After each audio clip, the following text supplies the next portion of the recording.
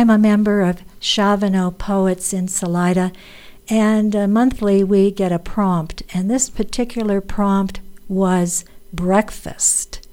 And the title of this poem is To Each His Own. About to break my fast, I am drawn by the yeasty aroma of dough on the rise. I walk toward the local bakery. Visions of sugar plums dance in my head. Fantasizing, I swallow hard and pick up the pace.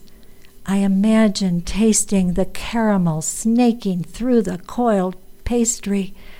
Dreaming on, I lick the drips of icing from the fingers and roll a cranberry in my mouth. Ahead, I see a murder of crows gorging on roadkill. On my approach, the iridescent oil-on-water blue-black birds grudgingly take flight. Perched in a nearby tree, they resent my intrusion. I cower under their raucous cawing. Their ill will bores into my bones. They'd like to pluck my eyes out. Blood and gore stain the rabbit's snowy white pelt. Red and blue internal organs unwind like a breakfast buffet.